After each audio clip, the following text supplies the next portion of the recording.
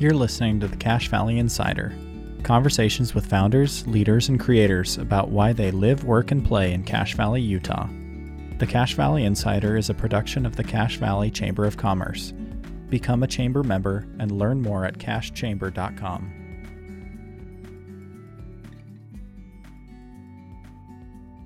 All right. Hi, everyone. Good to be with you here today.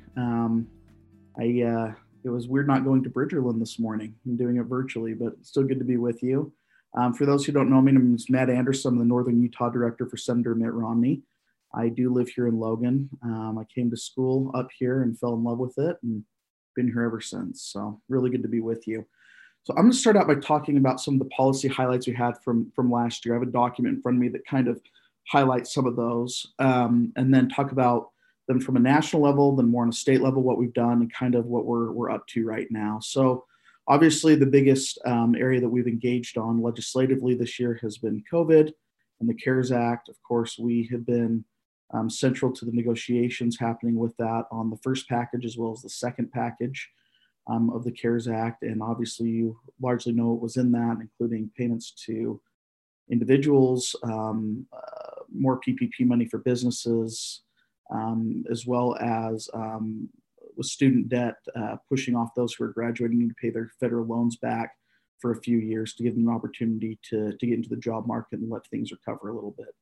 So that's been taking up the bulk of our time as my boss sits on the Health, Education, and Pensions Committee. So that was important there. We have the boss has been working on ending surprise medical billing, which has been important so people aren't shocked with the bill that they receive when they go in to get medical care. Been engaged in ending the youth vaping crisis, enacting legislation to prohibit the online sale of e-cigarettes to children. From an immigration standpoint, been working on permanent and mandatory e-verify programs, so that we're making sure those who are getting jobs are doing so legally. From a spending and debt perspective, Senator Romney has introduced the Trust Act, which essentially is going to rescue the federal trust funds from being insolvent like they are. So it creates a committee to talk about it and discuss it because there has not been one. That's where most of our funding goes from our taxes anyway, is towards Social Security and other government entitlement programs. And we need to figure out how to make those funds work long term because they're not going to stay unless we address it. From a foreign policy standpoint, confronting the rise of China, addressing things like Confucius Institutes at universities, making sure that China's playing fair, focusing on the Uyghur Muslim problem of the Chinese government interring Muslims in Western China has been a big focus for the senator, as well as ensuring that the Chinese company Huawei is not able to sell communications equipment and video surveillance equipment to federal and local governments because those have built-in devices that allow Beijing to tap right into them, and that's a real problem. The Chinese government has subsidized the cost of this equipment, making it far cheaper, and so local and state and federal governments are looking into buying that, and we see a real issue with that because there's opportunities for the Chinese to monitor things that we don't really want them monitoring. So those are just some of the big things from a national perspective. On a Utah perspective, the senator has done a number of things. One is the Bonneville Shoreline Trail Advancement Act, helping to promote more trails throughout the state, including here in Cache Valley, allowing funding and other mechanisms to expand the trail line all the way pretty much from Nephi to Cache Valley.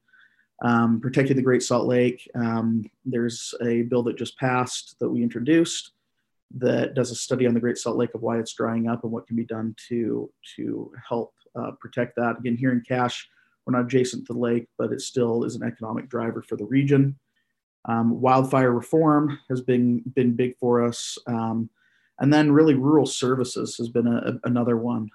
PILT funding is big, and extending the rural secure rural schools program was also introduced by the senator to make sure that we have flexibility in funds for our schools. Of course, the Senator Romney introduced and passed legislation in the NDAA for Hill Air Force Base to keep things going there. And there's just a whole bunch of other issues with rural Utah, including Zion's National Park and others. I think the biggest thing that I'll talk about today is the Family Security Act that the senator is pushing through. What it does is it ends the childhood tax credits. So instead of the family getting a big lump sum at the end of every year for the children they have, this would be doled out in monthly payments. It is budget neutral, and I think that's the most important thing for people to recognize. It's not going to put us into any more debt, because what it's doing is combining some federal welfare programs, getting rid of others, and more importantly, providing money on a monthly basis. Studies have shown that when money is provided on a monthly basis for children, it's used usually for children. Whereas if someone receives a lump payment at the end of the year, most of that money, not most of that money, but a good chunk of that money is going to things other than children, because people see a big dollar figure in front of them and buy things like cars and TVs and other things. And so we believe that the money, by putting it into monthly payments, will get to the children who actually need it. And so I think that's an important thing moving forward, and will help with poverty, not only across the state, but around the country as well. There's a number of other issues, but I guess I'll just open it up for questions. We can talk about climate change. We can talk about other foreign policies or immigration, things that we're working on too. So I'll open it to you. Matt, I have a question about the comment about Huawei. Is that in addition to the DFARS requirement? So like when you does that apply also to government contractors as well as local governments? Yes, we're looking into that as well. That has not been put into legislation yet, but it is still being considered as part of legislation that way. Okay, so it would be applied to that DFARS requirement, or would it be a separate requirement for governments and local governments? So right now it's a separate requirement for them, but there has been looking at the other way too. It's still kind of up in the air. I wish I could give you a direct answer, but we're exploring both is the answer. Okay, perfect. Awesome. Thank you. And by the way, I know I kind of blasted you guys with information because there's been a lot that's happened this year. So if there aren't any questions now, please feel free. My name's on the email list to shoot me emails or ask me more questions. I really did high level, 10,000 foot level explanations. So please send me questions, because I know I just shot you guys with a lot of info. Hey, can you just talk a little about the surprise billing? You brought that up as far as the surprise billing on the federal front. What has been passed? What is likely to be passed in the future in the direction that you're heading?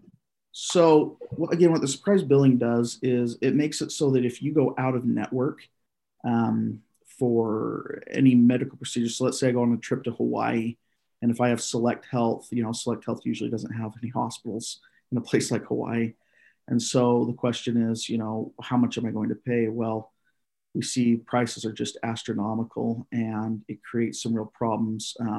It's significantly higher, of course, for out-of-network costs. And so my understanding as it's looking right now, because again, nothing's been passed, is the idea that it would kind of set a cap, a percentage higher of what could be charged. So as far as what's happening at this point, it's just in discussions. It has been taken to committee and then was sent back to do some more work on it. And so it's back into the concept stage at this point. I don't know, did that answer your question, Benjamin?